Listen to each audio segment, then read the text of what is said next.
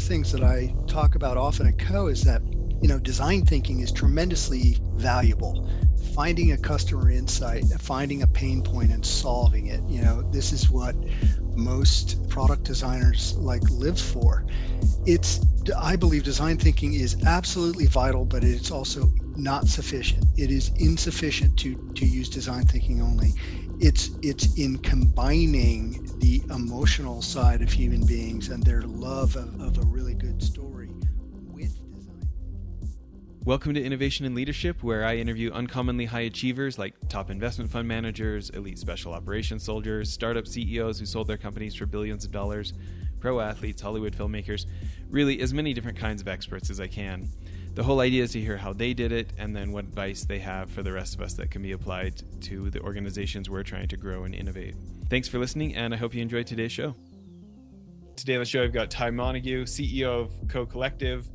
There's a lot more than that, though. Can you give us some of the fancy things, being on the Fast Company lists and the mentions in Creativity Ad Age and some of the kind of accomplishments you've been recognized for? Sure, that's embarrassing, but Jess, first of all, psyched to be here. Thank you for having me. And so I spent a long time in what I would call the traditional advertising business, and I was fortunate enough to have some success in that business. I won a lot of awards in that business and was named one of the top 20 creative directors of the last 20 years by Advertising Age magazine. I was named one of the top 10 creative minds in business by Fast Company. I made, along with my partner, now my business partner, Rosemary Ryan, we made the cover of Fast Company during the time that we were in the middle of renovating one of the venerable and venerated brands in the advertising business, J. Walter Thompson. And during our run there, we wound up helping, being part of the team really under Bob Jeffrey, the global CEO that won the, Cannes Network of the Year. So, I've had a fun career in the ad business, and 10 years ago finally decided that I'd had enough of that and wanted to get out and start my own business. So that's what led me to Co Collective. And for people that don't know, J. Walter Thompson, haven't they been around since the 1800s? Yes, that's right. They were when we were working there, it was the oldest advertising agency still in existence, formed in the late 1800s by James Walter Thompson. And, that company, one of the fun things about working there was digging back into the archive. I've always believed that in order to lead something effectively, you have to learn to love it. And, we inherited it as a pair of leaders, Rosemary and I. And so I spent a lot of time getting to know the history of J. Walter Thompson and realized that, this is a company that went through the birth of mass media, from print to radio to television to the internet, and successfully made a leap to the next thing over and over and over again. Very impressive company. So it was an honor to be a steward of that business for a short period of time. Well, co-president of the Americas and Wieden+Kennedy before that. People who aren't familiar with the advertising world still probably know about Wieden+Kennedy and Nike and Apple and all the stuff those guys have done. That sure was a learning experience as well. Oh yeah, no, I was lucky over my career to work with some of the best creative people in the business. Dan Wieden is a mentor. I worked at Chiat with Lee Clow. Bartle Bogle Hegarty with John Hegarty. So I was lucky enough to learn from some of the best. Yeah. Well, when you think about Co Collective and this idea of, developing business strategies and product innovation and kind of collaboration and these, huge clients, Google and News Corp and Timberland and Infinity and YouTube and these kind of clients, I think now that I've gotten halfway through your book Story, true story, everybody go to Amazon go to Audible. That's what I believe in. Go to Audible, get your copy of True Story by Ty Montague. I'm about on chapter 7 and I'm really loving it. And I guess now that I'm this far into the book, I'm not surprised that you have clients like that coming to you, because I find a simplicity and a clarity in your writing that I don't see in a lot of books. We talked about this a little bit before the episode. Our listeners know that I'm audiobook nerd, maybe 800 plus business marketing strategy books. And what I find so, I guess, powerful about your book is this idea of, just the way you tell such gripping stories that make me really believe, Mm, but they're not the ones I've already heard, even though I am familiar with the companies. mm. And there's a scale of them that they're not just anecdotal. And I feel like they're well researched enough, where so many business books I read are like somebody comes up with a theory and then they kind of hack a story to support it, Mm. and then consider that proof. And I find yours much more thorough. And I guess I agree with your worldview. So congratulations on being a great writer. I totally appreciate that. Thank you. That means a lot, Jess. I think maybe my first question is, well, I think what I want to cover is a little bit of how you got as successful as you got. And then maybe the next part we'll go into is the advice based on this work that you do for, Google and these great companies, and how entrepreneurs and startups and smaller businesses can take those lessons, if that's okay. So, we've had a lot of folks from the advertising business on the show. I've got friends and clients, and not too many have achieved what you achieved. And then you've now gone on to this second career, this last decade, becoming this successful entrepreneur and done what you've done here. What do you think you've done differently that not everybody else has done, that has had you achieve what not everybody else has achieved? That's an interesting question. Yeah. So, as I started out saying, I started in the traditional advertising business, and I was I was a very unlikely person to succeed in business. I have to say, like, I had a fraught relationship with what I would call organized education. I actually dropped out of high school in my senior year, not because I couldn't do the work, but because I just found high school really tedious, and went back to New Mexico where I had grown up, and took my GED and went to UNM, and was pre-med, and then dropped out of that. And I was a raft guide and a mechanic for a while. I mean, really random. And then on a whim moved to New York and was tending bar, and met somebody in the advertising business who said, after, I don't know, I guess I sounded funny or smart or something in this conversation, shockingly. And this person said, "You'd be great in advertising. I know somebody, I can make an introduction." And way led on to way, I wound up putting my portfolio together. I didn't even realize that it was a job to make ads at this point, and got my first job as a copywriter at a company that no longer exists, called Scally McCabe Sloves. And, what I realized right away was that, advertising was a business that rewarded you for being different, for like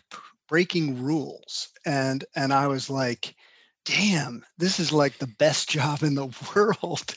This is the job that I was made for. And so, I just set about playing with culture and breaking as many rules as I possibly could, and got some very lucky breaks, and wound up working on some of the, great brands of our time: Coca-Cola and Nike and JetBlue and Mercedes-Benz, and, just had a ton of fun. And, the advertising business is kind of addictive, mostly because of the people. It's a, kind of merry band of misfits, and you just meet people who are, as you are, lifelong learners and curious and malcontents, and kind of fun to hang out with at parties.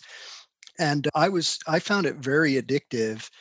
But about 10 years ago, even more now, 15 years ago, I started to worry about the business. The word marketing had come to mean marketing communications. It was all about paid media and making ads. And it was obvious to me that the world was headed in a new direction. And so, I started trying to figure out, how would you begin to think about managing the entire customer experience? Because as far as I'm concerned, that's what a brand really is. A brand is the sum total of every experience that your customer has with you. And so that means the products that you make, the services that you provide, in some cases your business model, certainly your customer service and things like that, certainly the experience at your website. And I started to try to figure out how, you would build a company that was designed to help clients build that entire experience. And that led to Co-Collective. And I guess maybe once again, following the theme of breaking rules, when Rose and I left JWT, people thought we were insane. I mean, I'm not kidding. I got calls and people like, "Are you okay? Like, have you lost your mind? Like, things are going really well at JWT. What are you doing?" And, we were just like, "Well, gotta do something new. It felt like hanging around in the advertising business would have been more about managing decline than inventing the future, and it just wasn't. Didn't feel exciting, you know. And where did you grow up? I grew up in Albuquerque, New Mexico, primarily. I was born in Carrollton, Georgia, and my dad was an academic, and we moved around quite a bit while he was still in school, and then he got a job teaching at UNM. So that's pretty much where I grew up, in Albuquerque. You know, one of my favorite interviewers, David Rubenstein, he's the chairman of the Carlyle Group, big giant Mm, private equity fund. So yeah, he's got yeah, a show on Bloomberg and stuff. I've been interested in the way he interviews people and the way he's dives a little more into how they grew up and how that affected them. yeah. So, in kind of following a hero here, my question Okay. for you is, when you think about growing up the way you did, how do you feel like it was maybe an advantage for the career you've led?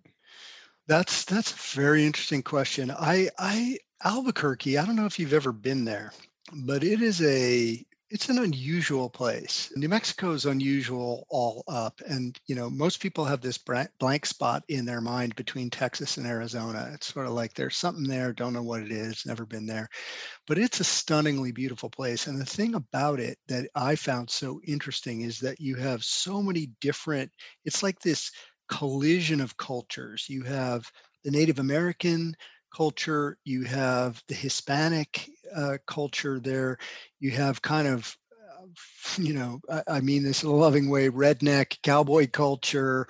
There's a military base there, so you've got military culture. There's a university there, so you've got that flavor running through it. And then it's also a place where people run away to escape and or drop out. And so you have this cavalcade of just weird, artistic, interesting people. And I think that growing up in that environment prepared me well to be able to empathize with different kinds of people, which ultimately is what, being an effective marketer is all about. Being able to put yourself in your customer's shoes and go like, would this be good? Would I actually like this? And, so I think that helped. It's fun for me to hear about your, being a mechanic and that on your way to like leading one of the most prestigious names in your entire industry, right? I took the very traditional route to mergers and acquisitions at Citigroup. I'm an art school dropout Oh, myself. are you? Yeah, No kidding.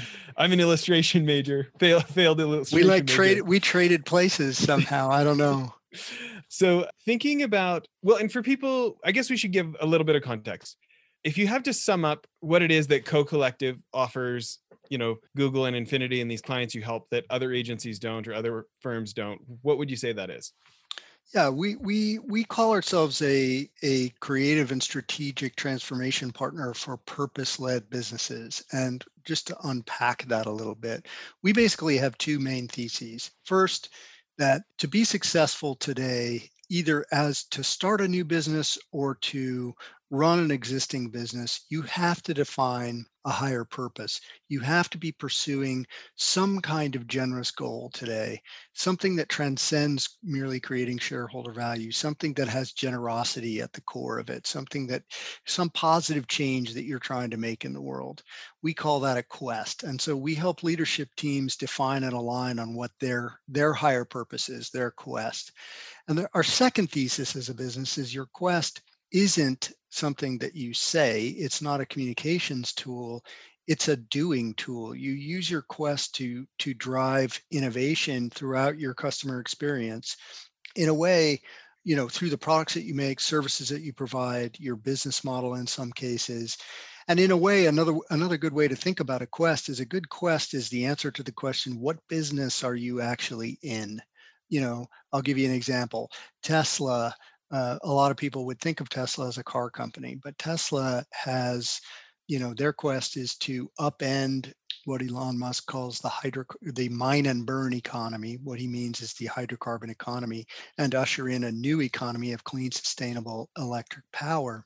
And so they view themselves as a transportation and energy infrastructure company.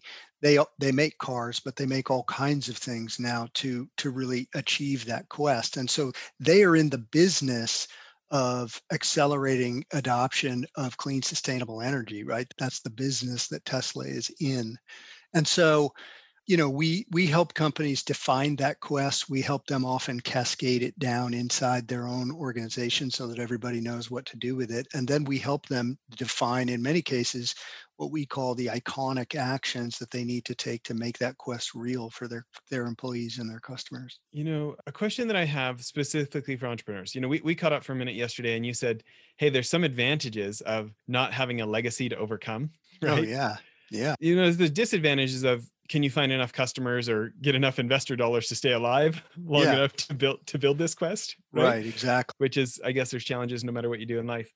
But one of the things that I was thinking about early in the book, you talk about something that I feel like a lot of like hard-nosed business guys want to ignore, which is this idea that we speak the language that of our friends, in this case, mostly English in this country, right? But that we also speak a language of brands, and that how we groom ourselves, the clothes we choose to wear, the car we drive, it tells people how we think about ourselves and hopefully leads them to believe certain things about us, right? That's right. And, so that could be driving a Tesla, or it could be like in the 90s when, my mom ever got me a shirt by Polo, I would like cut the little guy out of the shirt. You know what I mean? And like That's would funny. refuse to wear something from Gap. It's Right. It's right. Yeah. Because with my snowboarder skater buddies, you know what I mean? Like I was trying to signal like, I'm not a yuppie. I'm not a Right. I'm cool. I get it. Yeah. And yet this like logical aspect of maybe a more engineering focused approach that's been brought to the startup world. There's a lot of talk about customer discovery and customer discovery interviews, which I think is amazing. I look at how much time I've wasted on like sitting around the boardroom table, drinking our own Kool-Aid, telling ourselves everybody's going to want what we have. And it ends up like, no, only we want what we have. Like there's very, very few people with exactly our experience. And, we successfully built something that customers didn't want, right? And so I think that stuff is great, but yet I do find the more engineering or the more analytical minded, maybe some more of your CFO finance type guys that get entrepreneurial, in an attempt almost to preserve the image that I am a rational being, we ignore the fact that humans are not rational, including our customers. And so something that's really great, but comes in the wrong package will be ignored. Like, you give the example of one of the big box stores, which I'm going to guess is Target, and you don't have to confirm. Okay. Thank you. But yeah, you're very warm. Okay. But they had this brand, this generic brand all across the store, and their stuff was as good as the regular brand, except that they're signaling to all their friends, I can't buy the regular brand. And, and anyways, can you talk about this? Maybe this like intentional blindness to the fact that we and our customers are highly emotional about our own image, and that we don't just make logic-based decisions. Yeah, sure. It's a favorite topic of mine, and you're right. I pick on engineers a little bit in the book. Just because if you look around you, the world, it is just very clear that we make choices based on almost anything but logic. So just a few things. 80% of all basketball shoes made never touch a basketball court. So, and basketball shoes, because they're specially engineered for purpose built for basketball, they cost more than regular shoes. So explain that to me. People are going out of their way to buy more expensive shoes that do the same thing that the less expensive shoes do if you use them in the way that most people use them, which is just to walk around on the street. Why is that? That is completely irrational. And yet people do it all the time. And people who are engineers do it all the time. I mean, you'll see engineers wearing basketball shoes and t-shirts in offices. And that is a choice that they've made that makes absolutely no logical sense. And yet, there are folks, as you said, they tend to have engineering or finance backgrounds, and it's almost like their self-esteem is tied up in the fact that the world must be a rational place, that they are, the world is predictable, and that it is understandable, and you can break it down into a kind of math equation, and everything will run smoothly. And I don't want to diss that worldview either, because it's actually really important to making things that work, right? But to discount the other side, the irrational, emotional kind of illogical side of human beings is to cut yourself off from this tremendously powerful resource. The companies, if you can capture people's emotional kind of imagination about themselves, if you can create a story about your product or your service or your business that causes people to dream and really want to like try you on as a way of saying something about themselves, like you can create a massive success with a product that is, does what it says on the label, but isn't necessarily an incredible breakthrough. And I'm also not advocating for not innovating and making crappy products. Like I really believe that these are two things. Like one of the things that I talk about often at Co is that design thinking is tremendously valuable. Finding a customer insight, finding a pain point and solving it. This is what most product designers like live for. I believe design thinking is absolutely vital, but it's also not sufficient. It is insufficient to use design thinking only. It's in combining the emotional side of human beings and their love of a really good story with design thinking. It's kind of pulling those two things together where the magic is. And, for some reason, the universe doesn't seem to want that to happen. Like it's actually really hard to get people with design thinking backgrounds to talk to people with, I'll call it story or, marketing backgrounds. They're a little bit oil and water.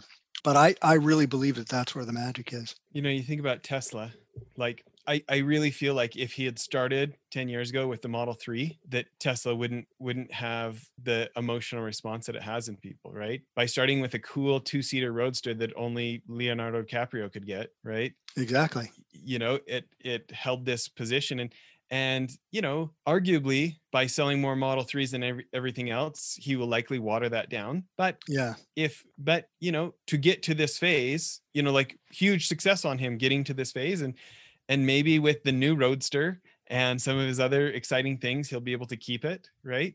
So I guess my question around that is, as entrepreneurs, we've got the problem of, if your stuff doesn't work, you don't typically get repeat buyers or a Yep. lot of referrals, Yep. right? Yep. But if it doesn't work, if it does work, but it doesn't appeal to the story about myself I want to believe, or the story about myself that I want other people to believe, Yeah. you may not get them to try it in the first place. Yep. And it's funny how the Red Bull example has been used to death in business literature, but your approach to it I found a little bit more novel. Can you talk for just a minute on maybe part of the Red Bull story that maybe not everybody else has picked up on when it comes to this? Sure. Yeah. You tell me if this is, the part that other folks haven't picked up on. But, Red Bull is a great example of a company that is, Quest led. So the founder Dietrich Mateschitz, he, if again, he would not describe Red Bull as a energy drink company. They make an energy drink. They sell a lot of energy drinks, but Red Bull sees itself and he sees the company as an action sports lifestyle business that is pursuing the quest of helping all of us live our lives to the absolute extreme. And so if you think about that as the business that Red Bull is in, then it makes perfect sense that they make energy drinks, but they also invent things like the Red Bull air races, including, the big inflatable cones that the airplanes fly through. It makes perfect sense that they put on massive global participatory events like Flugtag, where teams of people compete to build a flying machine and then throw it off a platform into 30 feet of water and see who got the furthest. Red Bull is constantly making ways for people to actually participate in the lifestyle that Red Bull believes in, and they sell a product that goes perfectly hand in hand with that lifestyle. And so Red Bull is when I hold a can of Red Bull in my hand, or when I try that product, I've got this whole world in my head beyond just what the product tastes like and what I happen to be doing at the time that I'm drinking it. Like I become another person. I'm like living in Red Bull's world, the world that they have created through all the activity that they have built. And a lot of those activities, don't make a tremendous amount of money. They're not huge revenue drivers, but they are massive parts of the part of the Red Bull story that make me want to participate. In other words, they're spending their marketing money instead of making commercials.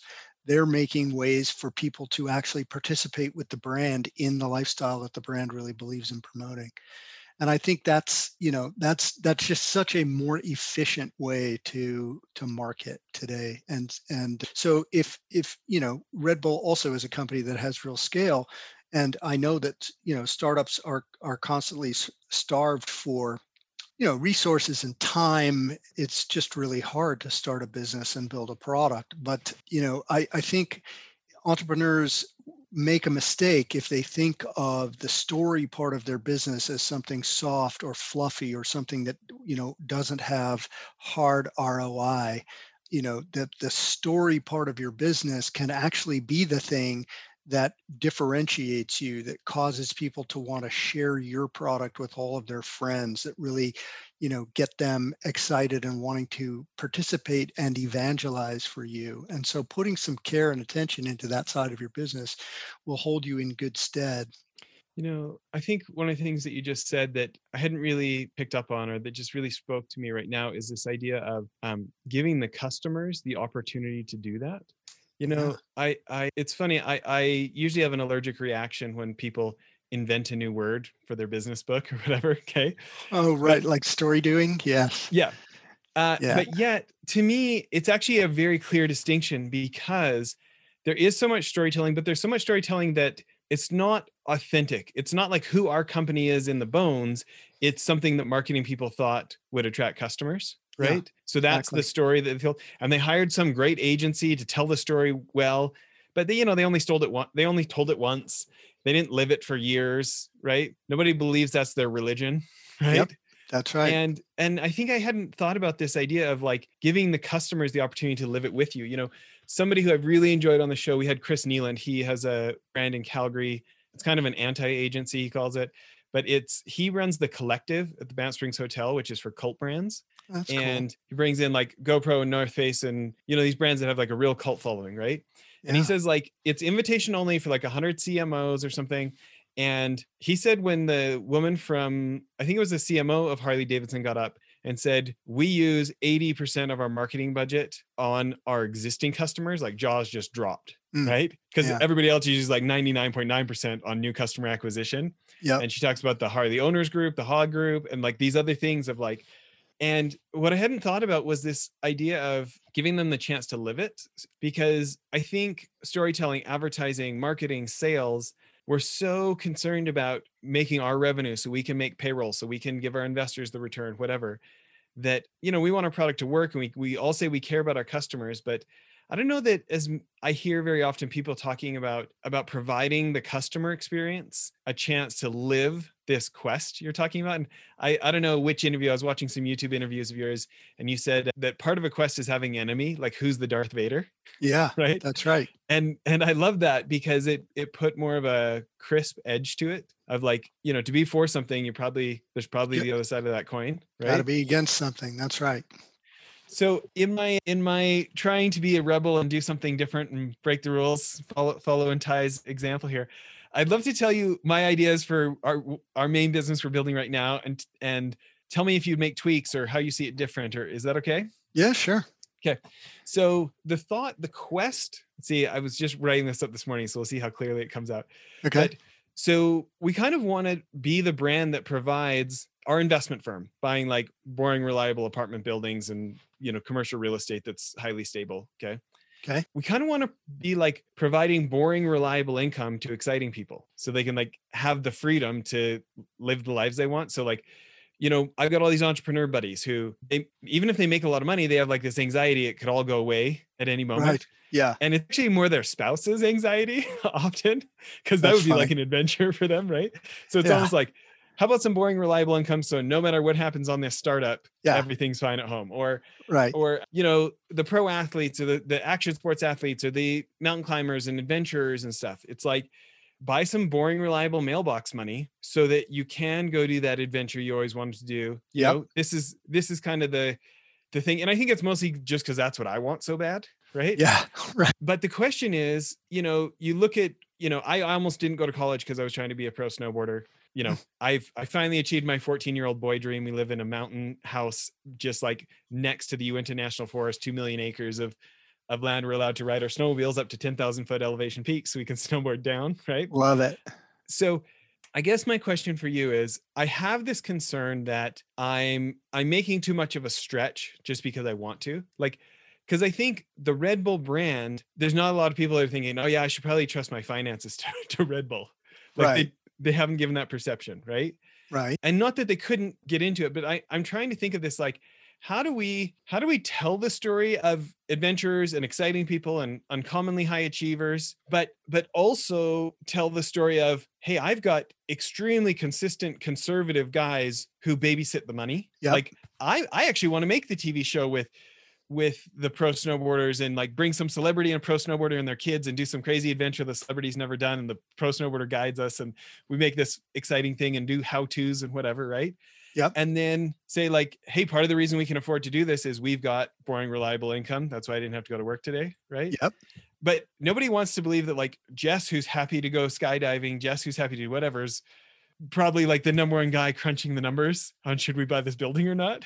So it's almost like I almost have two stories, right? I'm like living this brand with our clients, and we've got the like these conservative guys who are back in the office spending 24/7 watching your money like a hawk and making sure that those tenants are actually paying. And we've, you know, anyways, I'm just kind of throwing up on you. Any reaction to all that? Well, so I think it's a very interesting tension, right? Because yeah, they're sort of two really opposite kind of, you know, images there. You know, the image of the person who devil may care, you know, takes risk, enjoys life to the fullest, and, you know, enabled by some people with, you know, green eye shades in the back room who are like actually minding the store.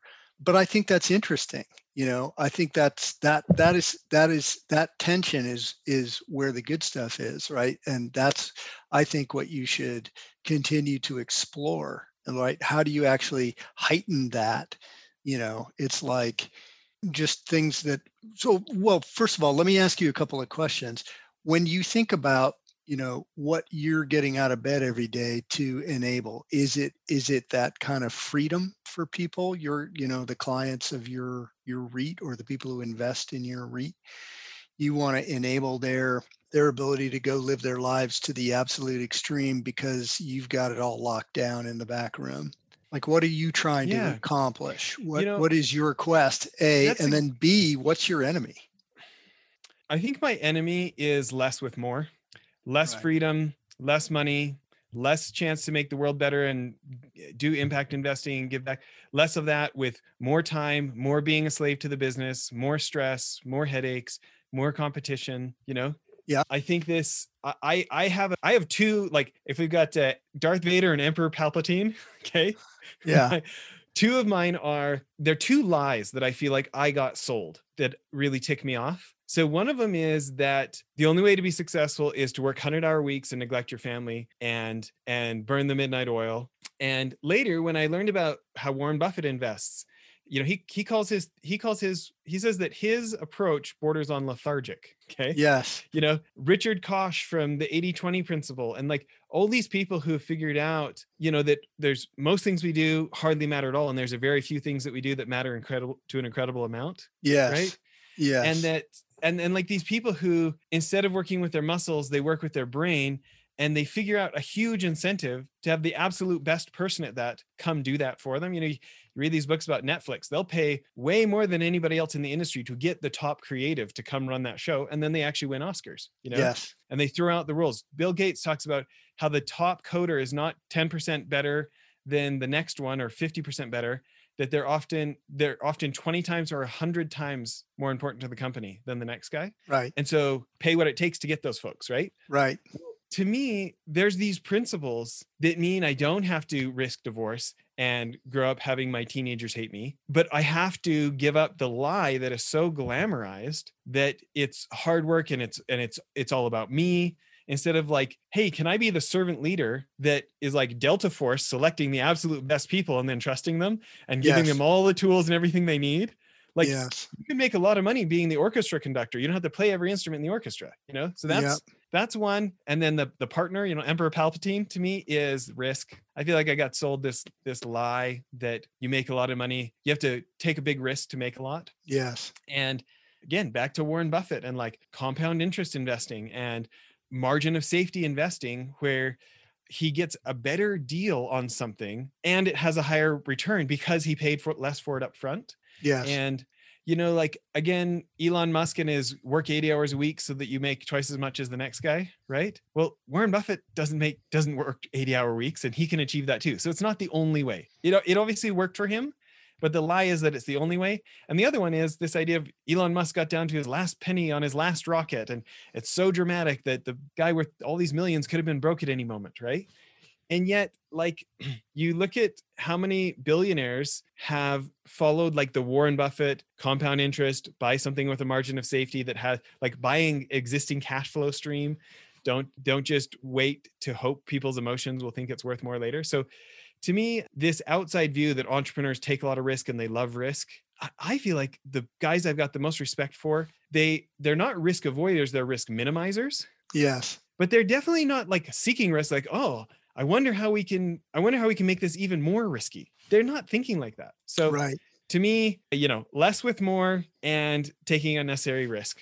Yeah, I like that. I mean, the Buffett quote that always grabs me is, what is it? Be greedy when others are fearful and be fearful when others are greedy. You know, it's kind of counter programming to the emotional swings of the market, and just buy when it's cheap and sell when it's not. And you know, he's obviously a master at it. There are a bunch of people who try to do that and I don't think do as good a job. So I think there is some, you know, beyond just logic, there's some real talent there. But I agree, we do get sold this kind of this story that you know, risk is good, and people who can tolerate the most risk are the people who are going to do best in life. And we tend not to talk about the people who are successful in, you know, what we would consider to be boring ways. You know, we want the people who are successful shooting, you know, rockets out of the Earth's atmosphere and, you know, nearly going bankrupt because they can't get their factory working to crank out the Model 3, right? The drama of that, we're sucked into that. So I think that's also an interesting tension. Like, how do you make boring sexy? And this is kind of my thought, and I want you to weigh in on, is it's like, what if it's buy the boring so you can do the sexy? You know, what if it's like wage a war against overworking and taking too much risk so that you can have the freedom to go fly fishing in Belize, or, you know, take your kid or your grandkid and do those adventures you always wanted to do, right? Like, Yep. what if it was, and I'm interested, you know, this is obviously for me, but there's probably people listening who have a different tension of, oh, I'd like to mix this and this, Yep. which would obviously make us different, but because they don't naturally go together, you know, they're not a pre-made puzzle pieces. Yep. Maybe let's actually take a tangent for that for 1 second. We can come back Sure. to this question. Yeah. When you think about this idea of, you know, I feel like one of the biggest sins for any marketing, any company, is blending in with the competition, right? Absolutely. And yet you need to stand out in a way that's actually helpful, like just standing out, you know, you, like any 8th grade kid does that, maybe not so effectively, right? Yep. So can you talk about kind of remixing disparate ideas that have a tension, and any principles you would bring to any one of your clients who wants to mix ideas that have a lot of tension? Well, sure. We call the attention grabbing ideas iconic actions. You know, they're designed to kind of help you stand out, to create kind of talk value. Some of the, you know, these are not, I'll use examples of companies that are not clients of ours. You know, an iconic action, if you're REI, right, and you're a outdoor retailer essentially, but you're also a co-op, so you're owned by your customers, and you really want to stand out and help people understand that you're more than just a store to go buy stuff. You passionately believe in helping people go outside and enjoy the out of doors. And so you sell products that will enable that, but you also have classes that will enable that. You've created content to help enable that. And what you then need is an iconic action that helps people understand, oh, they really mean it, right? They're willing to put their money where their mouth is. And so on Black Friday, instead of staying open for 24 hours like everybody else, you close and you say, we want everybody, employees and customers alike, to go enjoy the outside. And so don't shop on Black Friday at REI. And that costs them money. If the CFO probably had a heart attack when people came to the leadership team with that idea, but that idea had massive cultural resonance, and it was absolutely on message for what REI stands for in the world. And it has to have been successful because they keep doing it now. They've done it several years in a row.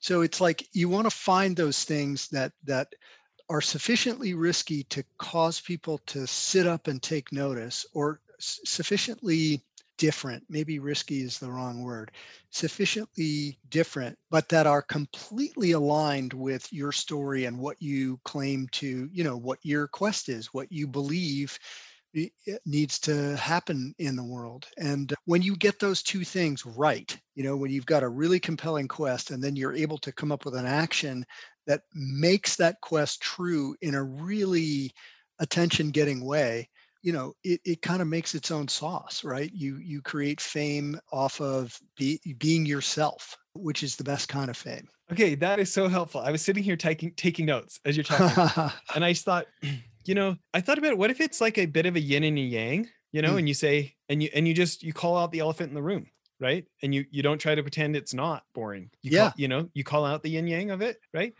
And I thought, really, what if the whole premise is come buy some more freedom? Yeah. Come buy some more freedom. And what would you do with some more freedom? Like what's your adventure? And in fact, maybe a way we can live it is inviting people on adventures with us. I like that a lot. What if we made like really cost-effective ways for people to live more adventures and share them with us, and for us to host adventures? I mean, I live like literally 4 miles from 2 million acres of national forest. We have a lot of adventures right here. You know what I mean?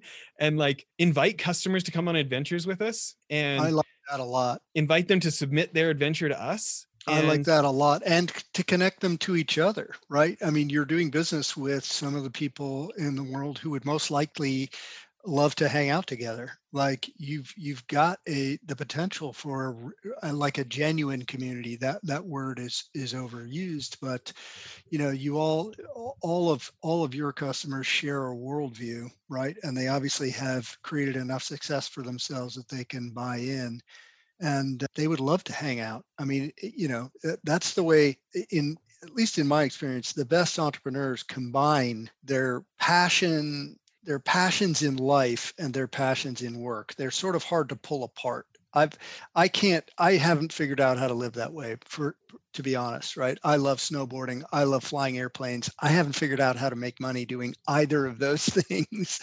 But the best people in the world it sort of all flows together, right? And I bet a lot of your customers are that way.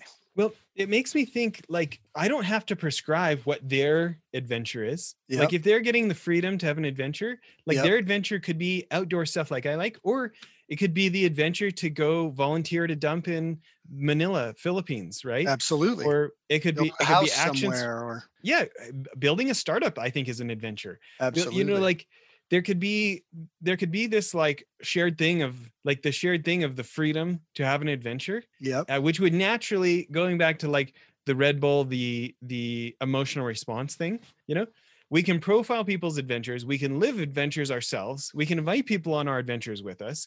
We can share their adventure and cross-pollinate. And if I don't have to make the money off being a travel agency, right, that can be the lost leader. That can be the thing that we're continually trying to make our version of Flugtag, right? Right. And it's all funded by the fact of encouraging people to buy some more freedom from us. I love the idea of buying freedom. I think that's a very cool idea. That's sort of the business that you're in, is packaging and selling freedom, and that's pretty cool. I like that a lot. Well, okay, we took up a lot of time on my stuff. Let's go back. All right, no one is listening now. Everyone has. Yeah, right. Seriously. By the way, we tell everybody if they go to cocollective.com, what's something worth checking out? If they want to check out your website, they're thinking maybe their company or their charity or their business could benefit from having a thinker like you helping them. Is it looking up at your previous work or your thought leadership? Where would you direct people? Sure. Yeah. cocollective.com. I would encourage people to look at our case histories, just see the work that we've done for clients. We have a newsletter that we produce that is also on the website that I like a lot, just because we go out. It's called Co-Collected, and we just collect examples of other companies that are not, clients, or we have no relationship to. Sometimes we put clients in there, but it's kind of a mixture of companies that are walking their talk, that they're actually, authentically doing their story. And that's a fun read, I think, because it just, it helps you remember that this is not some kind of made up marketing thing. This is how the best companies in the world operate, period, end of story. And can we talk about a couple of those for a minute? Can you, Sure. I remember when I was getting ready for this interview, looking at what you guys had done for Google Maps. Yeah. Can you talk about that one for a minute? Yeah, sure. So, we do lots of sort of serial project people with Google, and the Maps assignment actually was run by my partner, Neil Parker.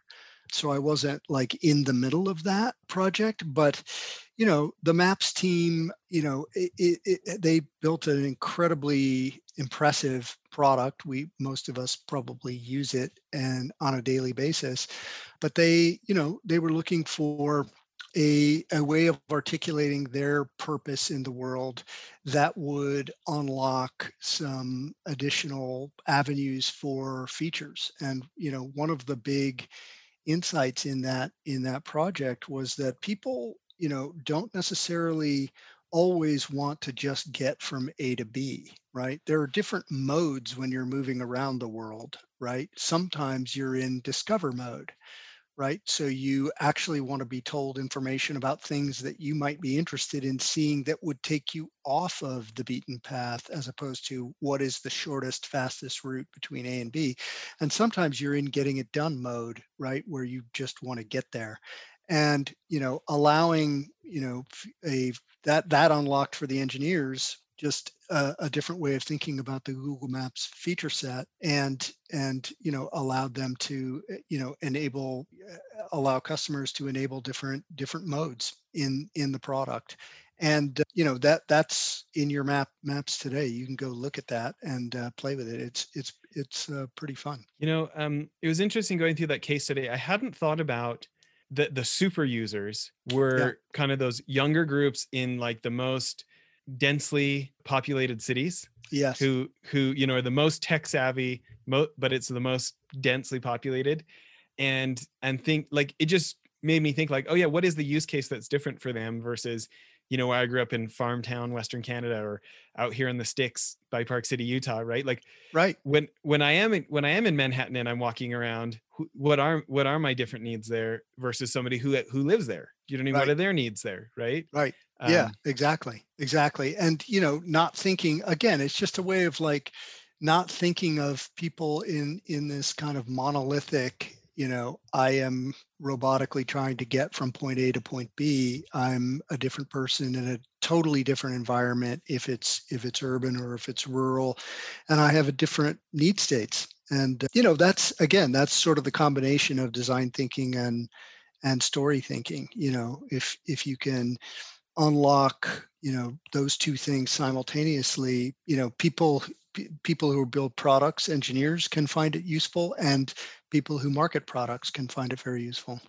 Well, sticking with the same company, did you work on either the YouTube projects that are on your case studies?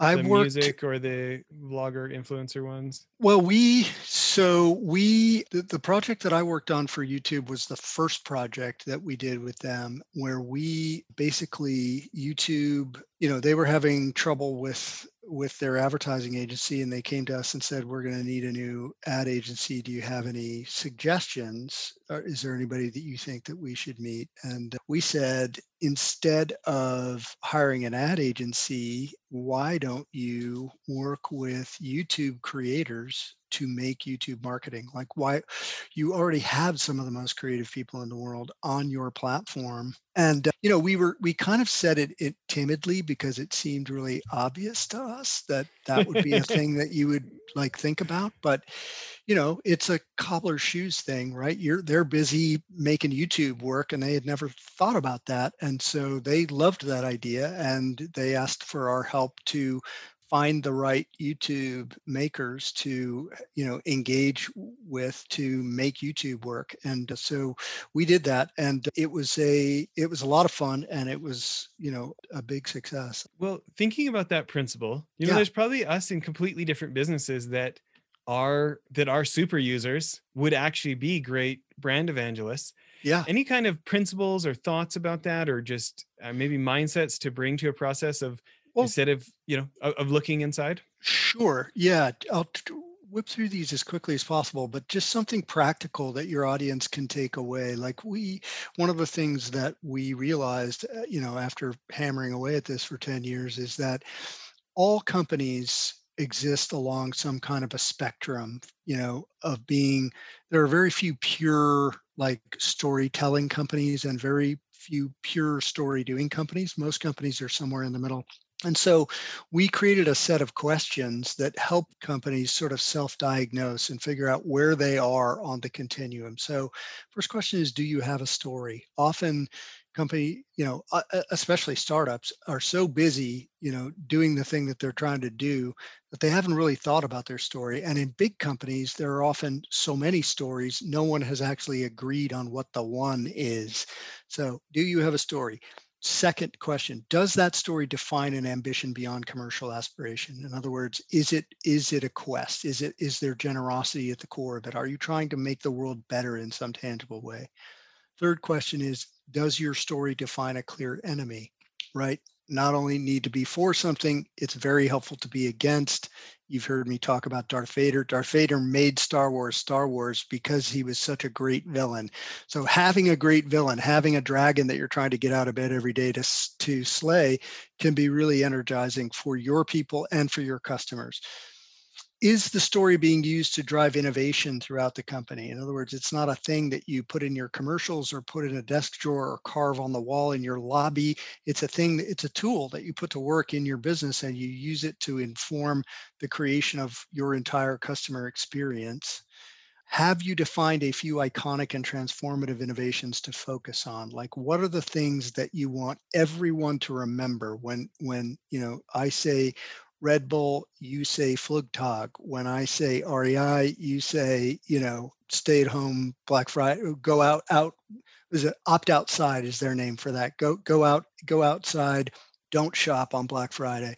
And so defining those few things that you're going to do that you're really trying to get people's attention and create word of mouth. And then the final question, and this is the acid test, is, are people outside the company engaging with and participating in your story? And so the best story doing companies can answer yes to all 6 of those questions.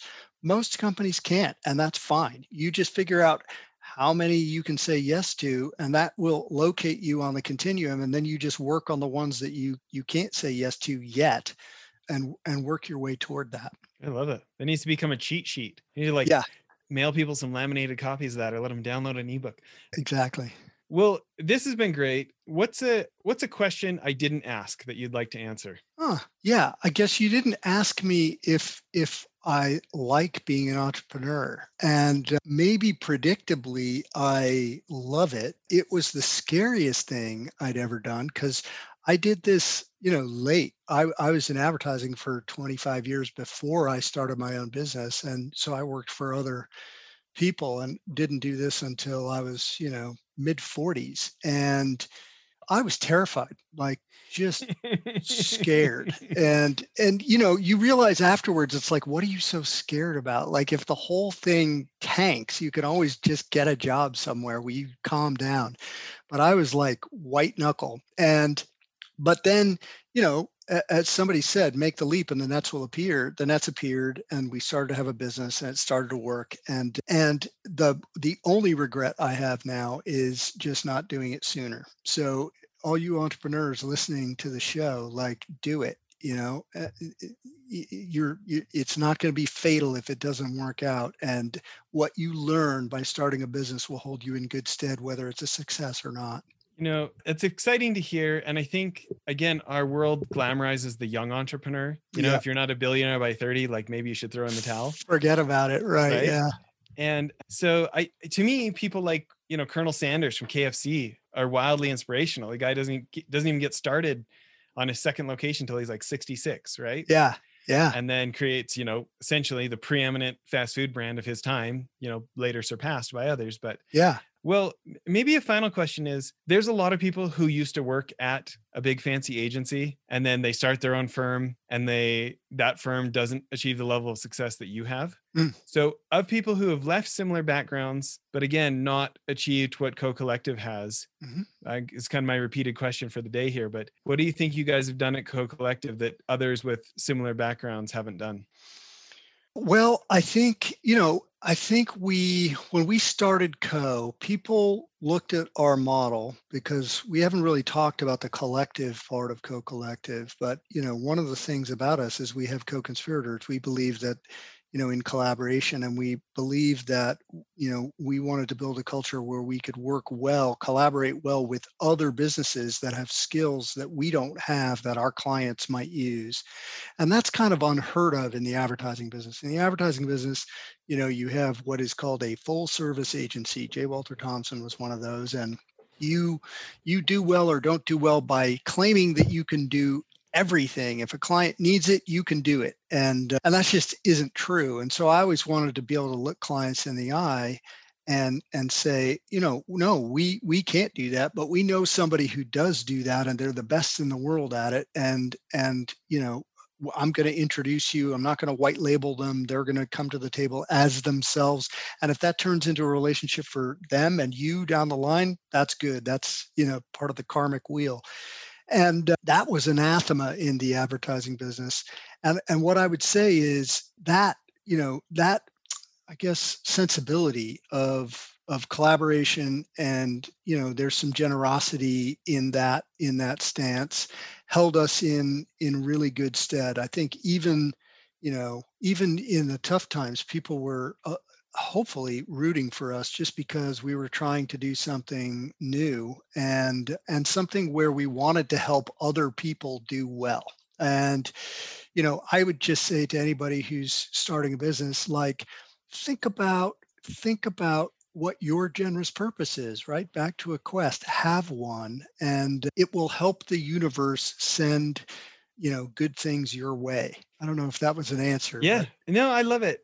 I really believe that you're going to harvest what you plant. Yeah. You know what I mean? Yeah. And so you sharing the love and bringing people in, what a huge invitation for them to bring you in.